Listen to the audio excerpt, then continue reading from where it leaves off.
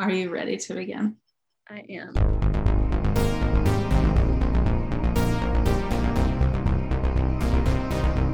Hey, this is Sad Girl Syllabus, a commentary on media through the ages. Each season we'll have a new syllabus to dive into. I'm Bethany. And I'm Mary. We are two girls. Too sad. Let's jump into the syllabus.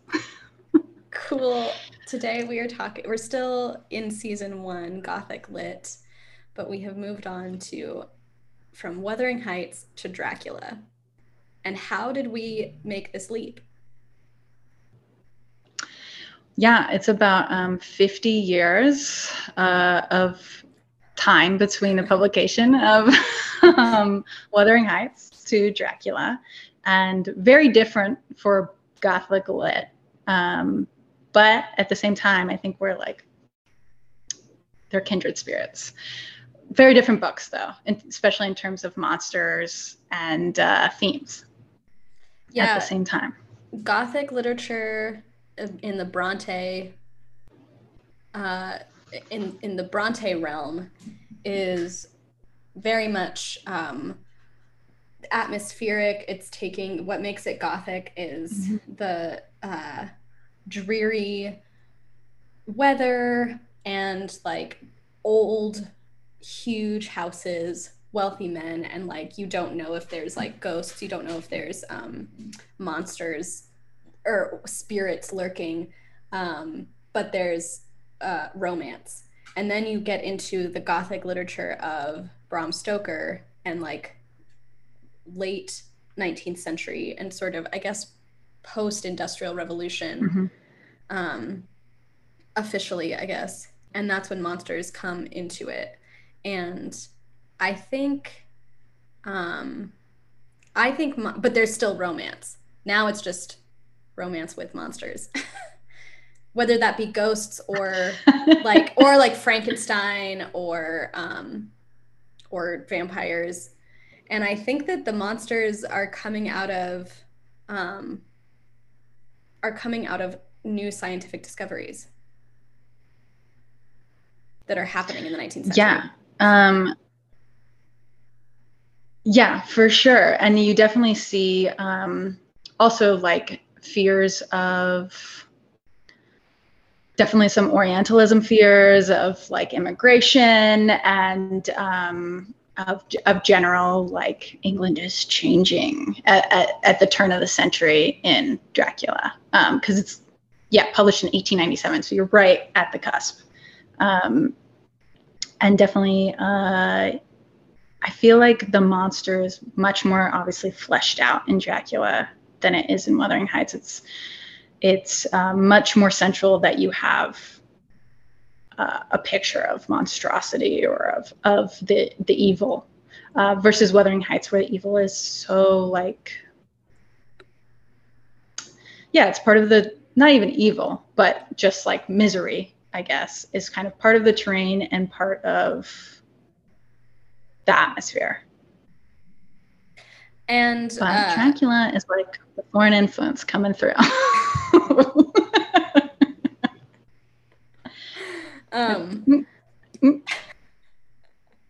There's also some level of so you were talking about the similarities between like in these two books, in Wuthering Heights and Dracula, and therefore in like the sort of vibey aspects of these like two types of Gothic lit. And like the similarity you have also in Dracula, we talked a lot about the narrator in the Wuthering Heights episode, and like this sad boy narrator theme that's like has not been talked about. I have not seen any scholarly articles about the sad boy narrator. Maybe there are some. I will, because sometimes I'm like, who fits? Like, I know we talked about, and I don't want to get off the point. We talked a bit about Great Gatsby, and I think he's definitely sad boy. It's like, is Holden Caulfield a sad boy narrator? Not really, because he's too active, right? Yeah. He's just antagonistic narrator. Anyway, sorry. But yeah, who is the sad boy narrator? I haven't heard. Where are these scholars? Yeah. On the SGB. That's what Sad Girl Syllabus is for. To also investigate the sad boys. But in Dracula, Jonathan Harker, of course, it's written from the perspective of the diaries of the characters, Mina and Jonathan. Does Lucy have a diary, or is she just being talked about? No, she's just she has letters to Mina. Right. Okay. No diary. Yeah. It's mostly Jonathan, Mina's diary, some Van Helsing letters between, and then there's also like some newspaper articles and like a ship's log, and so you see also, mayhem around London. Yeah. So there's no definite like narrator throughout. However, there is this the story is still being told from like a third person sort of. Yeah. It's kind of a collage. Yeah. You get both sort of omnipresent because you're getting all of these perspectives. And at the same time, I think you get very clear ideas of different characters. So like you really understand who Mina is. I think you really get that Jonathan will always be polite. It's like, I feel like that's the defining characteristic of Jonathan. So you get like some characterization, you get it from their perspective. But at the same time, you get all of these perspectives. So it kind of comes omniscient a little bit. Yeah, it's interesting. Well, and diary perspectives and literature written from diaries is always interesting to me, because I'm always kind of like, wait, is this like it feels like it straddles like first person and third person a lot of the time, because you do get the story being told, but it's also like, and Dracula is interesting that it's two different people's diaries or three different people some of the time. And so then, yeah, as you said, you really get to understand who Mina is, who Jonathan is, and you and so that explores the atmosphere or the vibes of the whole situation. Also, I think that it maybe is necessary because it's taking place across geographic boundaries. Like part of it is happening in Transylvania, part of it is happening in London. You sort of need the story from both.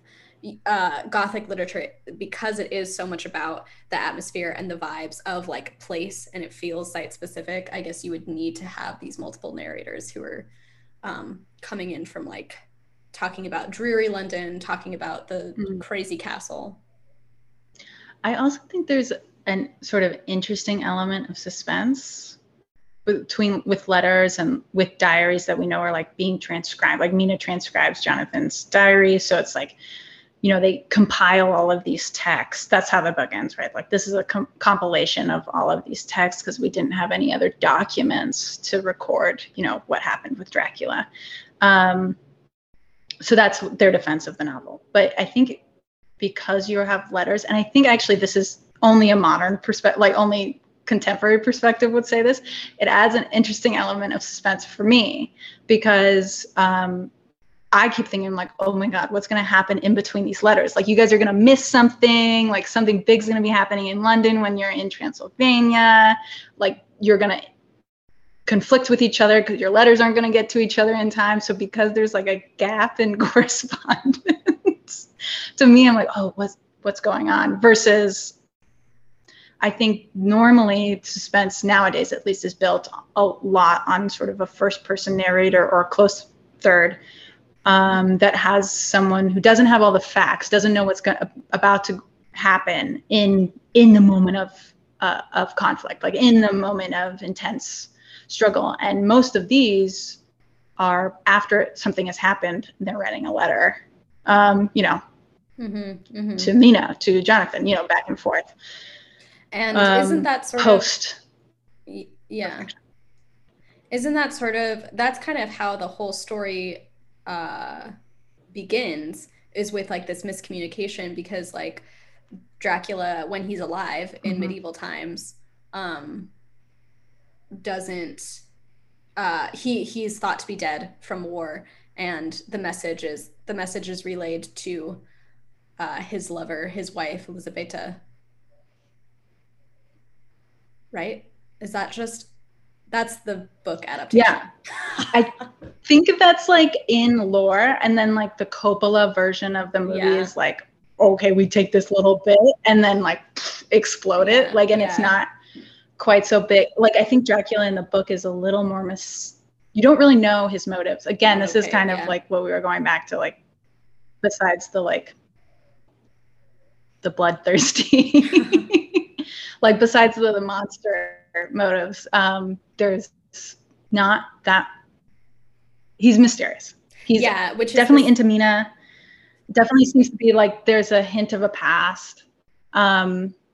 He also seems to kind of be into Jonathan.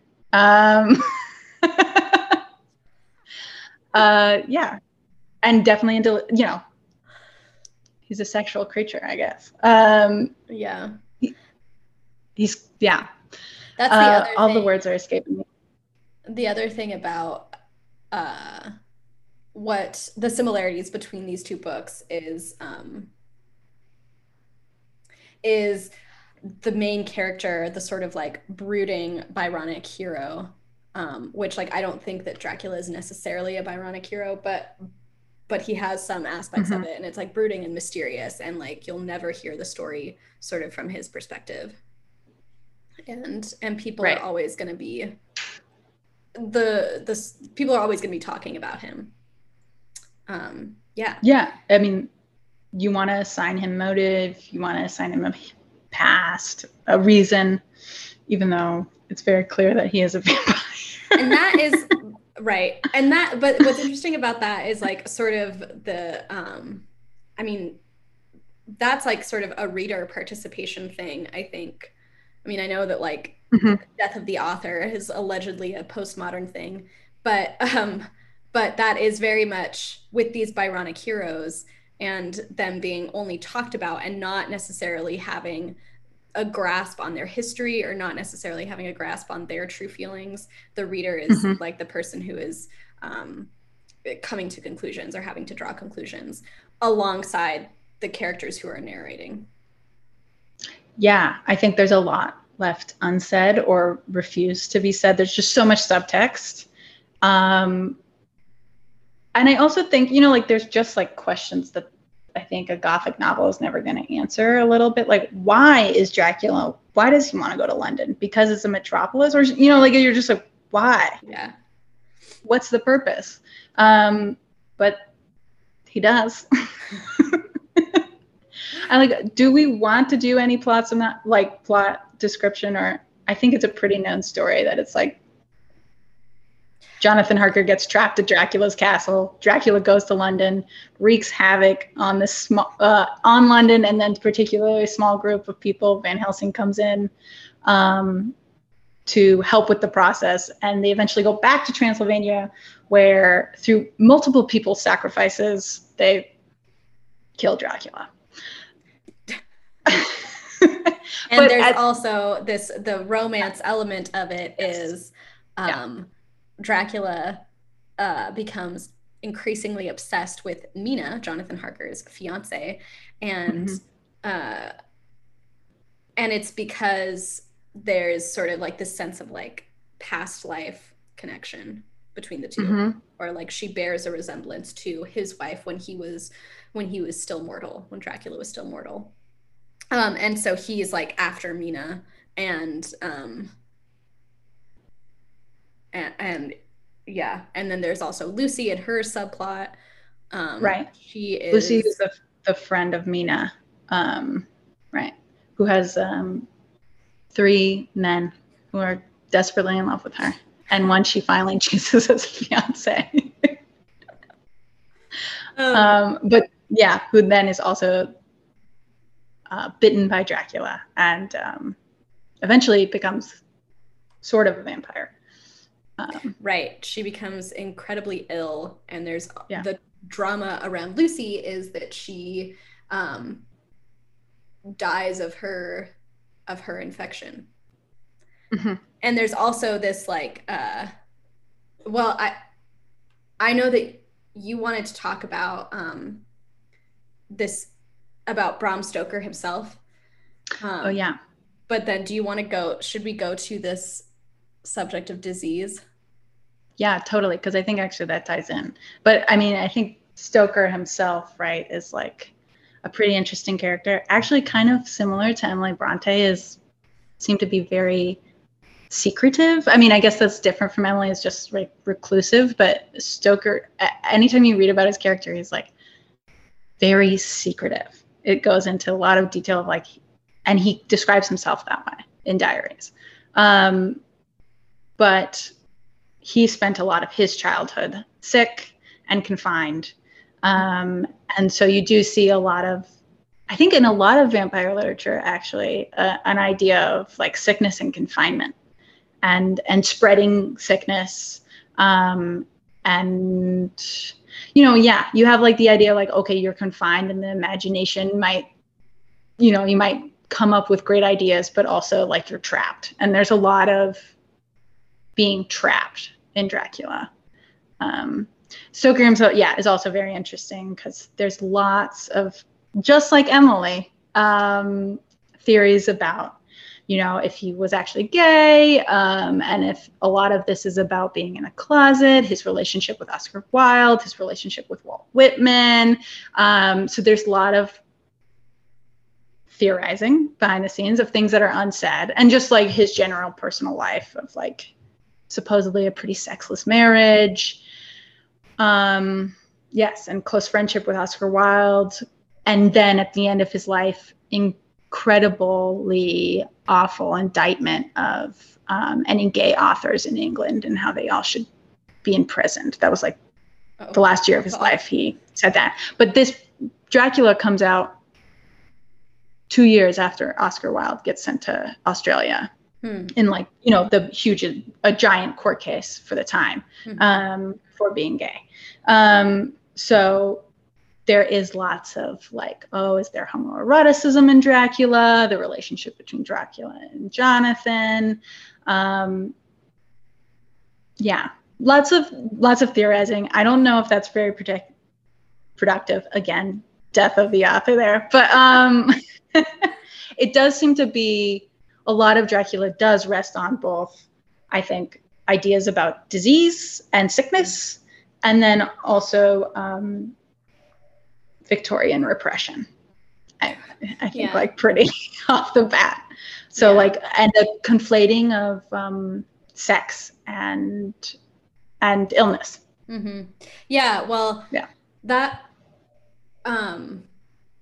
that's sort of what I was getting at when I was talking about like scientific discoveries play a big role in Gothic literature, especially later Gothic literature, as you get more toward the later half of the 19th century, because science, particularly medicine, is advancing in a way where like a lot more ailments are getting names, and like scientists and doctors are researching sicknesses and illnesses and actually like parsing through, okay, this germ causes this disease, this germ causes this disease. It's not just consumption. It's not just like a fever. It's and specifically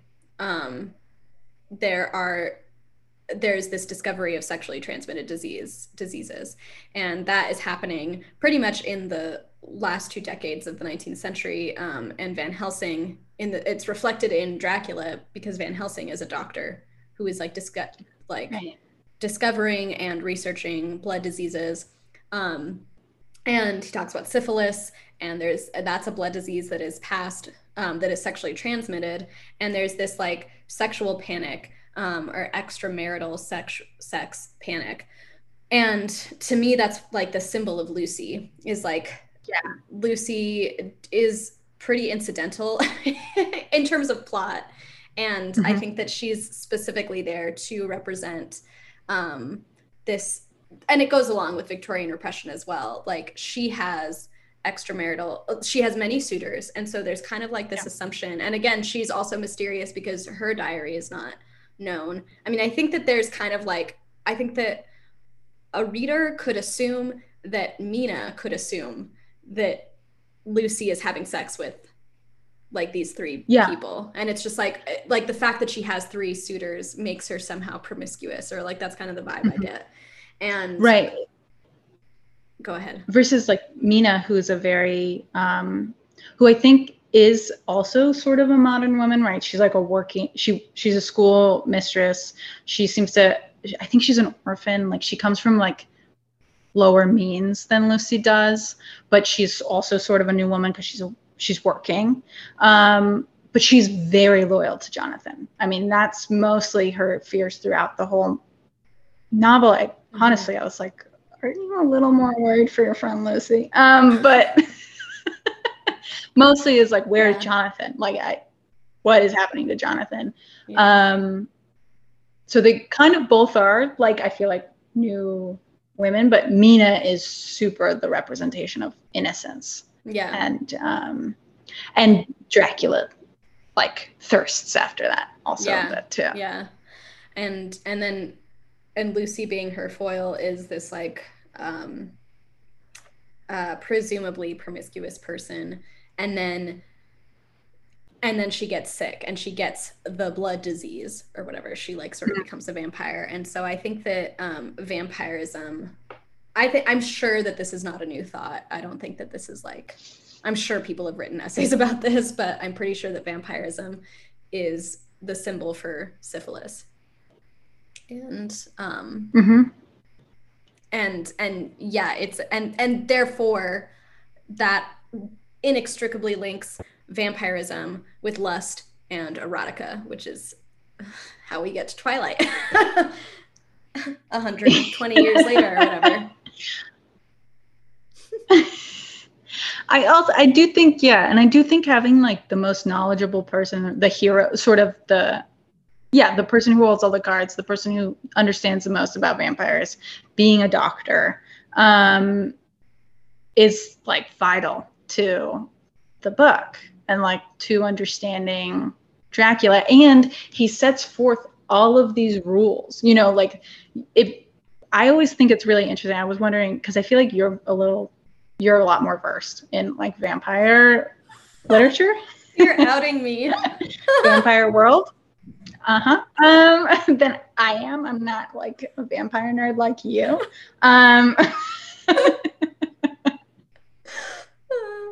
But there's just so many rules with vampires.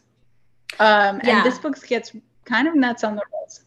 Yeah. There's the like earthen basket, like the earth in the coffins. There's the garlic. There's when they can enter the house, like how many forms Dracula can take and why. And like, yeah.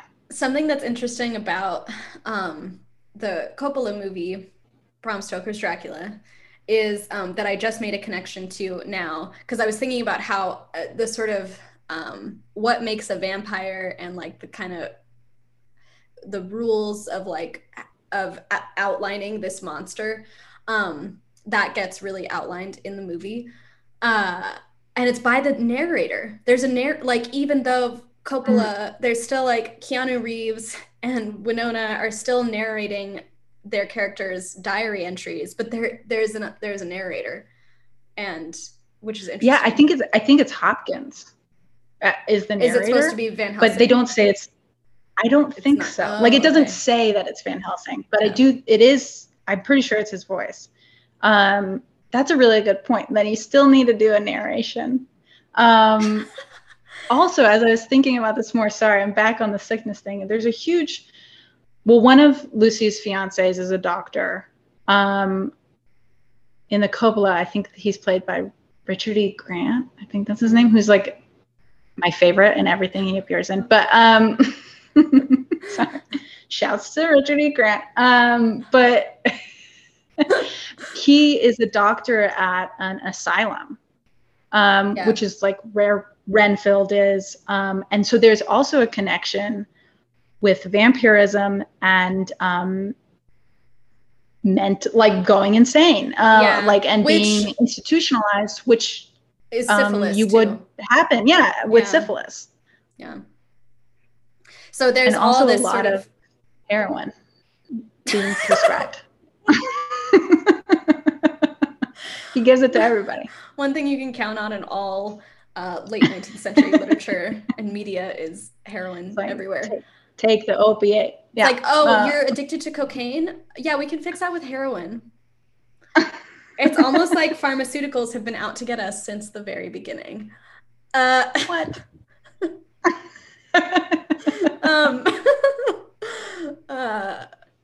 But yeah, yeah, there's like so much. Well, I think that there's so many rules for vampires because, again, that's also reflected in this like era of intense medical research being done. Mm-hmm. And like intensely trying to scrutinize diseases, scrutinize germs, and like and there's this very meticulous detail that outlines these diseases, and so therefore like a vampire is outlined in meticulous detail as well because it's seen as like this as a disease, albeit fictional, but kind of not fictional for sure. I mean, like I now I'm pretty much just like convinced syphilism is vampirism. Well, the only thing being that you don't live forever with syphilis. The opposite, yeah. One also like thing about the like reading Dracula as a text versus other, I think, vampires is that Dracula really changes shape a lot, and that is like a hallmark of Gothic literature is that like boundaries are blurred, like monster or man, things change, things morph, and so he morphs all the time, and then you have rules that are to restrict the form of Dracula, right? Like to restrict this uncontrollable force, like a disease, like an uncontrollable external thing happening to you. So I think that fits with Gothic literature too. Like, yeah, and a lot of what? Well, I was just gonna say like monstrosity, being a part of monstrosity is such a huge part of Gothic literature. And like a lot of critical theory around monsters is, you have to the authors create something that is like indefinable, and that's what makes it scary. Because you never know, is it a shadow, or is it a ghost, or is it a vampire, is it a werewolf? What is the effect of like the full moon on whatever, and so, monsters are completely indefinable, and that's what makes them monsters, which this is, again, nothing new. This is like a part of the scholarship on monsters and like the critical theory, but like, again, in this era of really intense scientific classification, there's because also Darwin is after Darwin, there's then like the phylogeny of that's a really good point. Things like there's like all living species get classified into something very specific, and you get down into a taxonomy, and everything has its place as you are like categorizing. And then there are things that you just, and so it's very natural for humans to then be like, and artists, authors, to then be like, okay, well, so the really terrifying thing is something that can't be classified. And so then they start to do this. And then of course, I think it's interesting, the progression of like things that are undead are always morphing and changing shape. They're always kind of shape-shifting. In Gothic literature, you have like Wuthering Heights, where it's like the ghost of Cathy, and then you have vampires, and then you get to Mary Shelley, who is like the humans stitched together from several other humans. This like a monster is something that is indefinable, but also something that doesn't die. Actually, I've been thinking about this since we last talked about Wuthering Heights. I think you described Wuthering Heights to you as timeless. And at the time, and I think you also said Dracula to you was also timeless. At the time, to me, I was thinking timeless as in like it's not dated, it's still relevant, you know, like I can read this whenever and it's still like a good piece of literature, like a good text. But then I was thinking of it like, oh, like maybe you met, or like maybe you can think about it as like exists out of time, because they both are centralized. Which is funny because both of those books like are very, in fact, dated. They put dates within the book. You know, like there are the narrator dates books. They read passages that have literal dates on them, right? So in one way, it's incredibly dated. It's like very, very specific. But in this other way, it focuses on creatures that exist outside of time or like break the rules of time, like ghosts or vampires. And like, therefore, honestly, I think sometimes because it gives me the dates of when things are happening, but it gives them to me in a narration that like is a letter or is someone telling a story that happened 20 years before, but like to a person right now, it creates a quality of like existing out of time in some ways. And that it becomes sort of a legend versus like something that's happening at the present moment in the story. And it's something I can read as like at any time. I don't know. I've been thinking about that since you said it. I was like, oh, what is timelessness? Yeah. Especially when you have creatures that are time undead, yeah. Reverse. Oh, yeah, are undead. and eternal. Yeah. And yeah, I mean, I definitely meant timeless as in like it will always be a good right read. And like and there's something, but like this is interesting because I totally agree with you. There's these monsters are external to time, they are eternal, and and so they are without it and they are timeless. But then at the same time, you have something like vampire erotica or Twilight. Yeah. That like isn't that isn't necessarily to me doesn't have that timeless. I don't know. It's arguable. No. I mean, Twilight is not my preference in terms of literature. However, Twilight might prove to be timeless. And I say that because like TikTok, TikTok is really serving me a lot of Twilight talk right now. I know, but well, I know that I've been sending you stuff also. You've been sending me stuff, and so I'm sure that like whatever kind of spyware the algorithm knows. Yeah. There's but I'm just getting a lot of Twilight talk. And someone had posted a TikTok. I think I came across this like earlier this morning or last night, and they were just like, this showed up on my Netflix, and like, are all of these mother effers they were like, are all these mother effers really going through it, or like what is going on? And the video was of Netflix's top 10 across the country, across the US, and it was all fucking for I think you can cut. Not on TV, Bethany. We'll just have to label it explicit, okay? Okay. I already cussed like 3 times. Okay.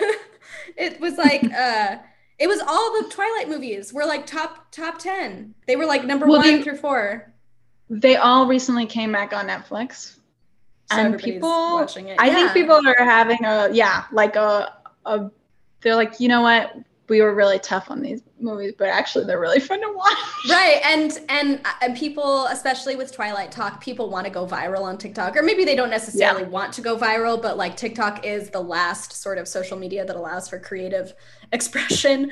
Facebook is dead. Instagram is dying a slow death. And yeah, like it's just the jokes are never ending.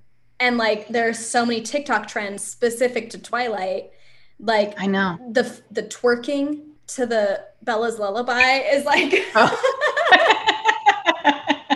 and so people are just like, you know, Twilight talk out of this like irony of like just making fun of it. That is why I think like it's revived people's interests in Twilight and they want to watch it. And so I think that it's going to prove to be timeless, even even if it's just out of like this ironic, let's make fun of it, jokey kind of sense.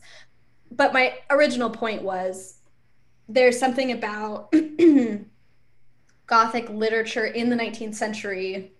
Like, you're never going to be able to write another Frankenstein. You're never going to be able to write another Dracula. And what is it? But like other literature about vampires keeps being made, and it's not necessarily going to be timeless. So that's like a key that I don't really know. There's a key, there's some solution there I don't have. Yeah, there is. I mean, of course, there is like first of its kindness, right? Like Dracula is based on folklore, obviously, but of like, you know, compiling that together. But there is sort of something remarkable about any of the remarkable. There's that word. Remarkable about all of those books, and that keeps trying to get imitated even now, which is kind of fascinating because you don't think that's something that would be written then would really have that much relevance nowadays. I do think, especially Dracula, that the characters are well characterized, but a lot of them seem to be like archetypes. Like, right, you could really like bend of like, okay, here's the American cowboy coming in to, you know, like influencing English markets, and like, you know, like, there's a lot of like pretty easy to draw arrows of like, here's what's happening in society. Here's this character in Dracula. Yeah. But beyond that, I think there is like a quality to them that remains still mysterious, which is kind of amazing. Mm-hmm. Yeah. That 100 years later, it still could be. And I guess that is the missing link, sort of, is that what these authors are doing, they're in their very, I mean, from confinement or like societal seclusion or whatever, these authors, Bronte and Stoker, both have this like, they have intense observation of their society, the intense observation of the world that they live in, and then from there they're creating these stories of like, they're really observing like what is going on, and they're sort of like watching the world from a macro perspective, and then they're turning the phenomena of their world into characters and into a story. And maybe that is exactly what makes it timeless, because it's like not super specific. It's not focused on like erotica plot line of like who slept with who. And it's also not something that, like, I don't know, something about Twilight, what I would say does not make it timeless, is like it is super focused on plot and like focused on like battle between like old vampires who want like conservative vampires versus like the Cullen family. Conservative. Yeah. And it's just like focused on like, okay, what's going to happen next with Bella? Like, is Edward going to break up with her? Is he going to eat her? Like, what's I don't know. It's very focused on plot, and like the characters are not developed to respond to the world that they're living in. I don't think that Stephenie Meyer necessarily, I think that what she was focused on was a storyline, not necessarily focused on like, okay, what's happening in like the economic crash of 2008 is not represented. Right. In fact, it feels like it could be, and it's scary. Yeah. In Forks, Washington, somehow is a bubble in which the rest of the world does not exist. You know, like it really does feel removed from the world, that they have no real connection. I think Bella's mom, right, is probably her connection to the outside world, and Bella's mom's never in it. You never see her talk to her mom except for like the first book, I think, and then she's gone, and then everything is so insular to a point where, like, Wuthering Heights, which has an incredibly even more insular plot and characters, still feels it represents larger themes that are happening in the society it's being produced in. And Twilight seems like it's purposefully absent-minded to those Yeah. things, you know. Yeah. In fact, so much so that it's like the reverse, like the focus is on like the Cullens' wealth, Right. versus anything else. Yeah, and all of their Volvos and Jeeps and all the cars. The amount of cars in those books. I was thinking, sorry, there's this quote from, I think, one of Stoker's diaries, a few years before Dracula was published, but it said, well, this is talking about himself. Will men ever believe that a strong man can have a woman's heart and the wishes of a lonely child? No wonder Which reminded me. Yeah, exactly. Which everyone's like, yeah. Which reminded me of that very bizarre quote of Charlotte Bronte talking about Emily Bronte, which is like, this is a woman who's stronger than a man, but simpler than a child. And it's this sort of,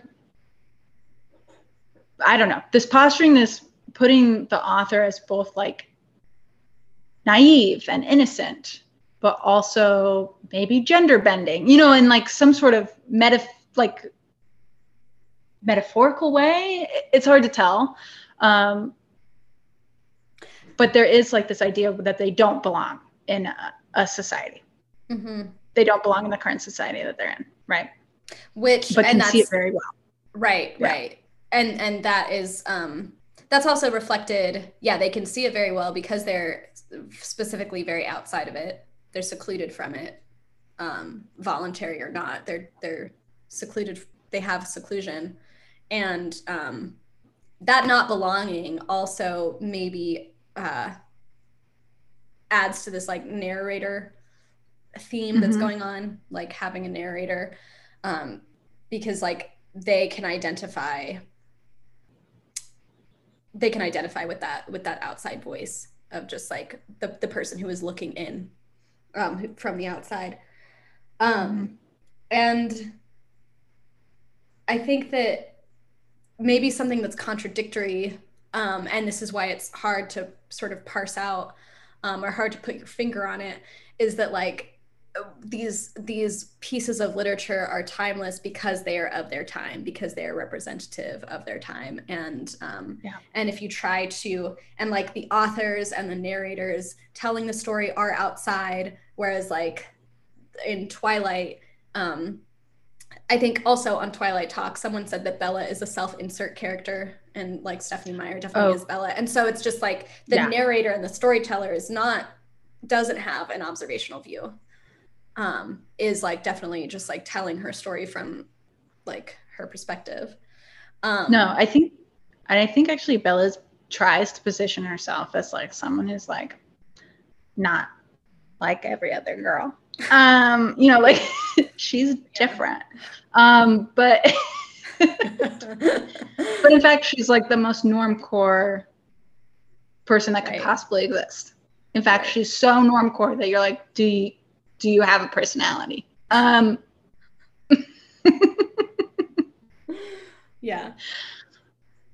and she is very much just like, there's nothing like transgressive about Bella in any way. In fact, she's like, she moves into a small town, everybody wants to get to know her, like everybody is excited about her. Yeah, and that doesn't go away.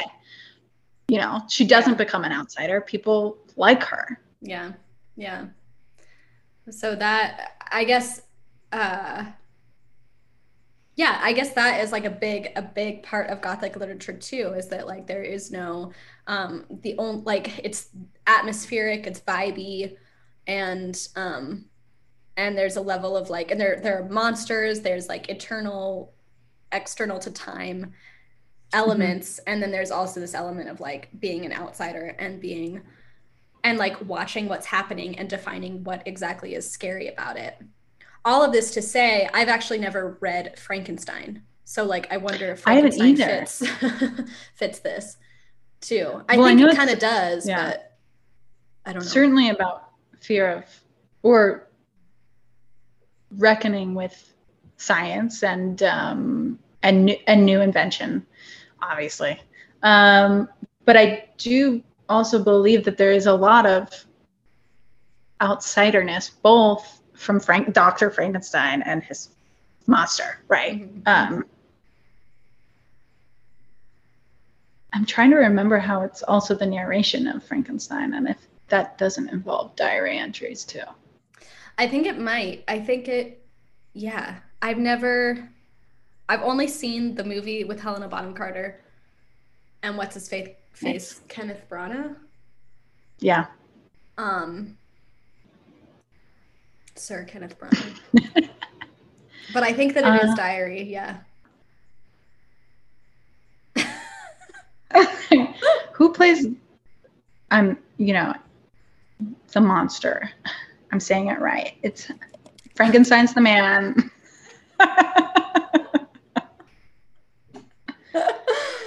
Because I believe there's one with my boy Robert De Niro as the monster. Really? Oh my God. Wait, what? I think so. Let me find it. Sorry. Frankenstein.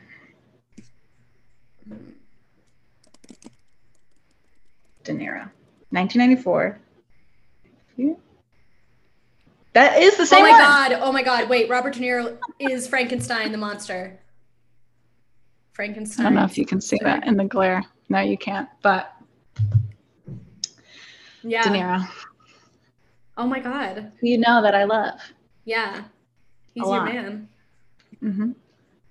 I don't want to see him play Frankenstein. He's the only American? It's a very British movie. And De Niro. Maybe they're trying to tell us something. Maybe so.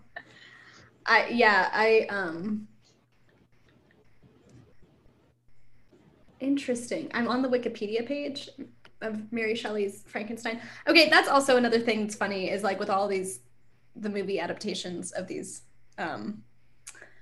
Gothic lit is like Bram Stoker's Dracula, Mary Shelley's Frankenstein. Yeah. It is like we're trying to get back to the original, like to the authentic, because they've been made over so many times, retold and retold and retold again. Yeah. Until they become Twilight. Whoa, okay. So Mary Shelley. Okay, this comes out in 1818, by the way. Yeah. And she's the earliest of these three. Yeah. And I didn't okay, this I seriously have not. No. Okay. It's called The Modern Prometheus. It's Frankenstein or The Modern Prometheus as part of Mary Shelley's title, which I didn't know. Which is interesting. I mean, to me, that's just again, this scientific discovery. Yeah. The prominence of scientific discovery playing huge roles in this. And then I was going to say something else. Lost my train of thought. Mary Shelley wrote The Vampire, except it's spelled, I think it's Mary Shelley, V-A-N, or maybe it's something different. And that's considered... no. It's the thing that allegedly inspired... It inspired... It's V-A-N-P-Y-R-E, The Vampire. Okay. John William Polidori. And it was 1819. Wow. It was getting freaky up there in the early 19th century. Right. Okay. Polidori, Mary Shelley, Lord Byron, and Percy Shelley all had a literary contest. Right. This is the contest. Okay. Yes. Yeah. Yes. I didn't realize that the vampire came out of that contest too. Okay. Yeah. Right. Of who could write the scariest story in the weekend. Obviously, Mary won. But the first story successfully to fuse the disparate elements of vampirism into a coherent literary genre. That's what a scholar named Christopher Frayling said. Interesting. I've read The Vampire. It's very short. It's like 100 pages maybe. And it's not interesting. Is it scary? It's not scary. Well, I don't know. It's hard for me to define what scary is because, Yeah.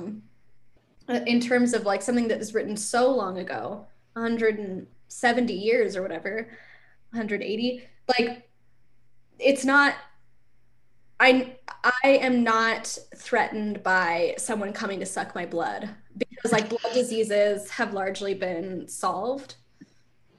I would be Gothic literature in this day and age in 2021 is um is a monster that comes to a demon that comes to possess you through a respiratory disease, maybe.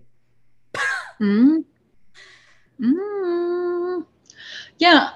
You know, I actually am really curious because I've seen some people talk about this recently, but a lot of the recent vampire shows, like TV shows, I'd say, of the last 20 years are set in the South or have a Southern vampire.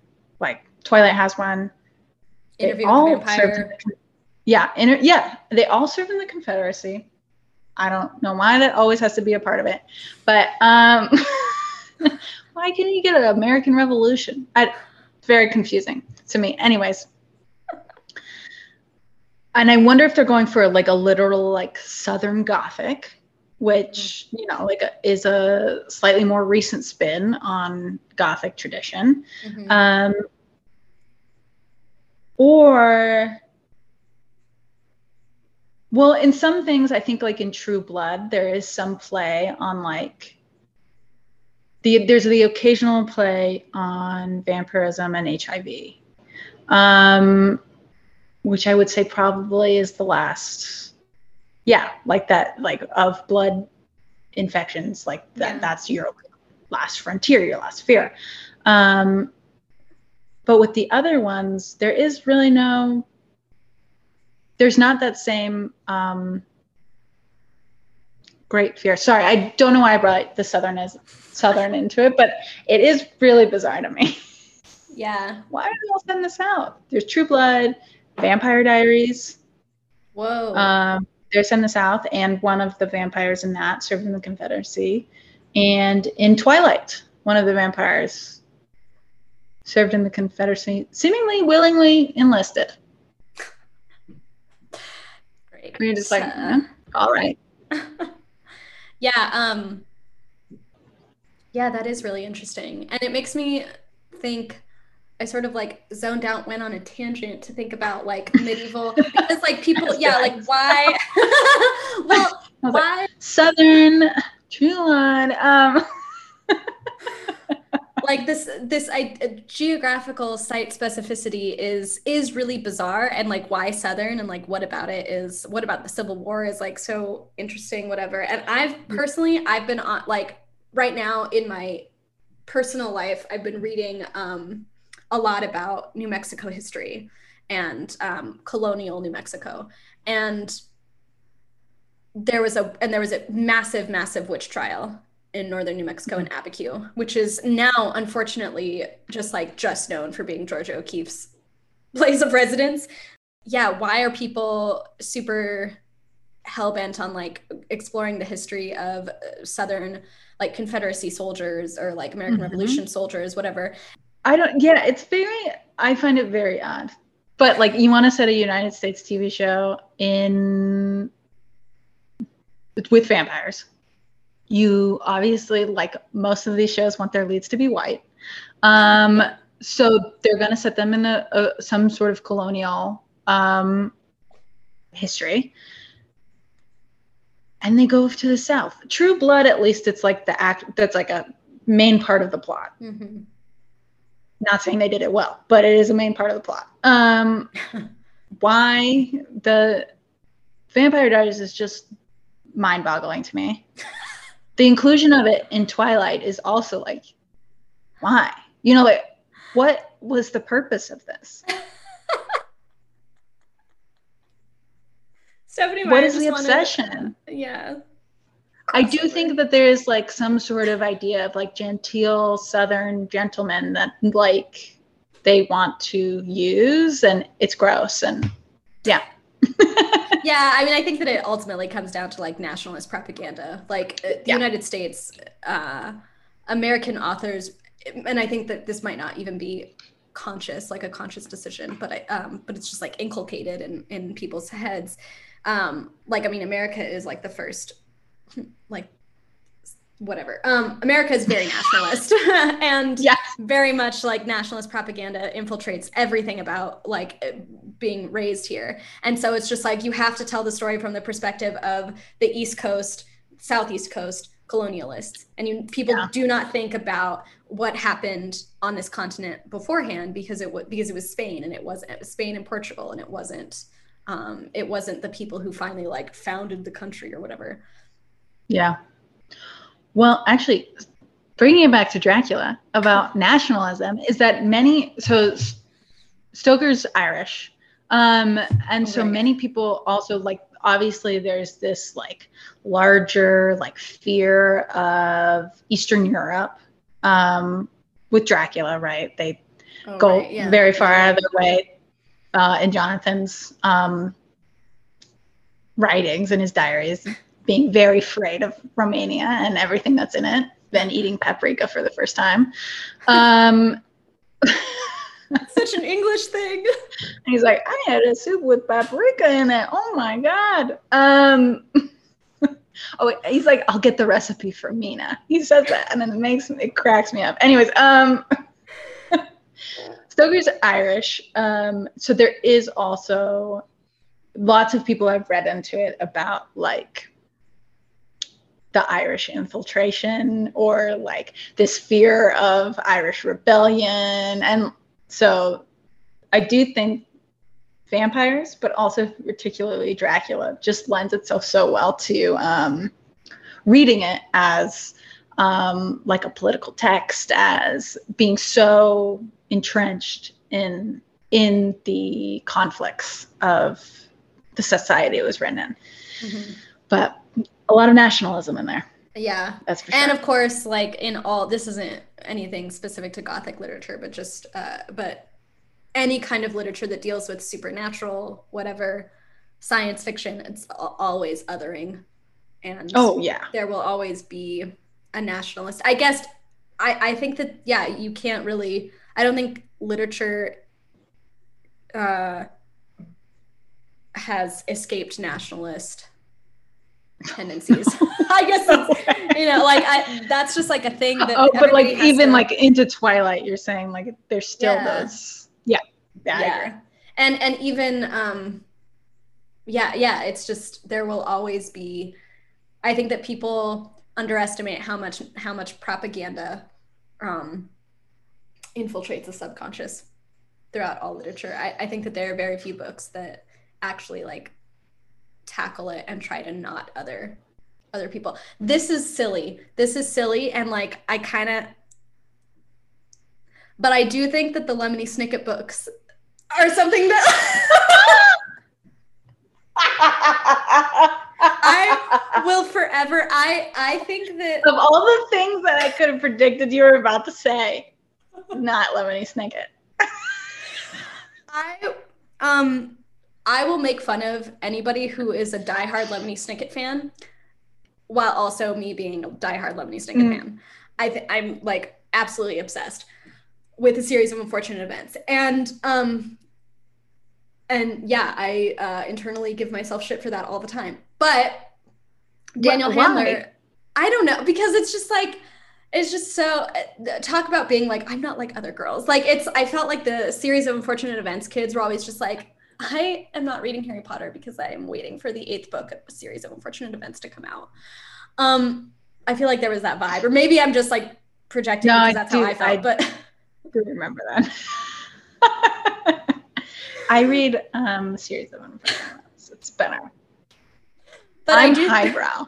I'm a highbrow 8-year-old. Okay. Be at the Scholastic Book Fair buying Lemony Snicket books and thinking that I'm better than everybody else. I'm like, you got the I Spy book? Um,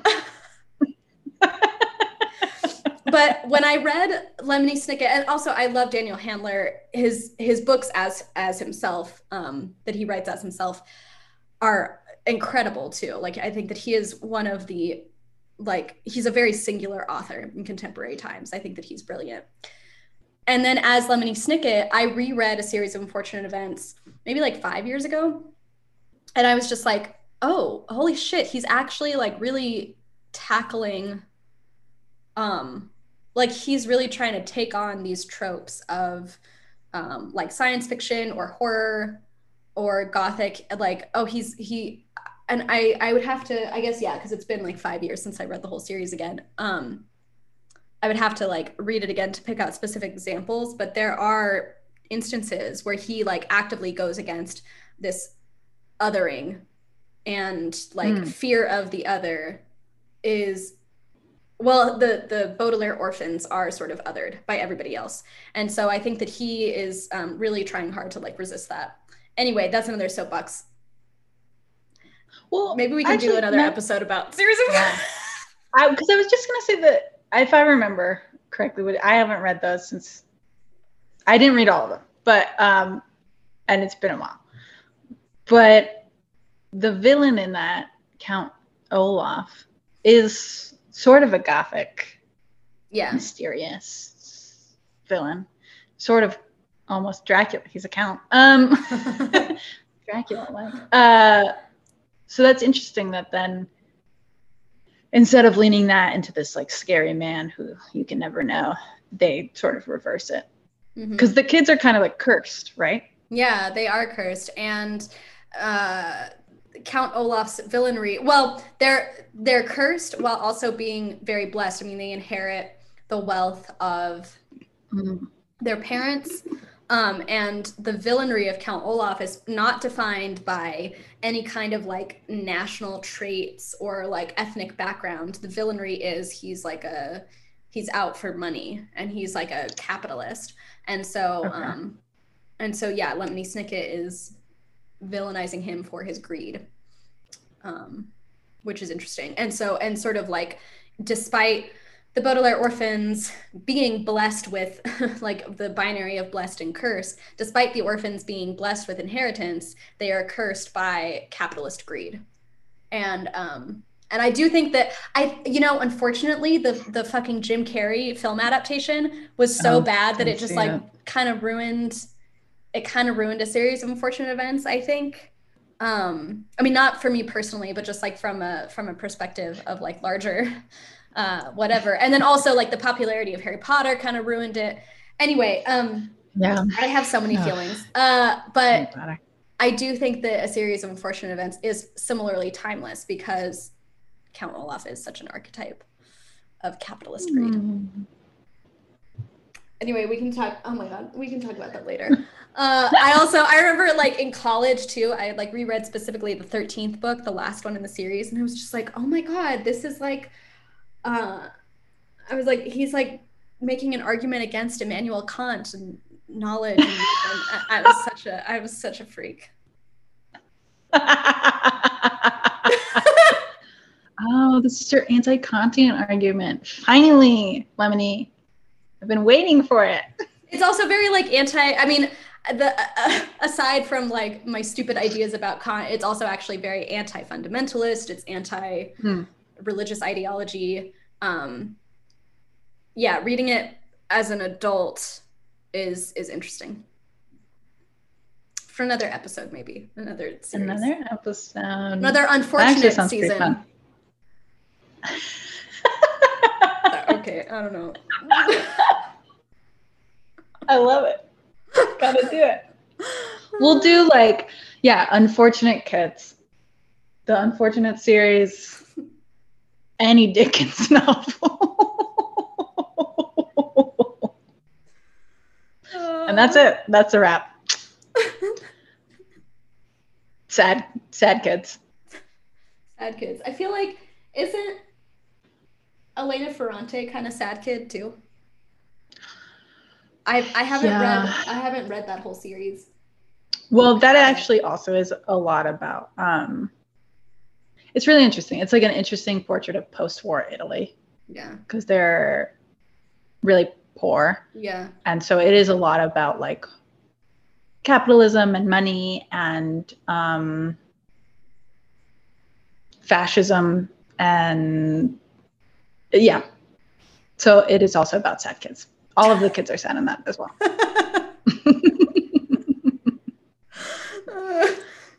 Sad girl syllabus does sad kids. Okay, well, I guess we digressed a lot. That's what this is for. Sad girls don't stay on topic. Hashtag sad girls don't stay. Okay, I'm done. I'm sorry. All right. I really sound old when I say things like that. Well, I guess we will continue our season on Gothic literature with more about, what are we going to talk about next time? I actually don't know. Oh, great. I think we need to decide. It'll be a surprise for everybody. Cool. All right. Well, signing off.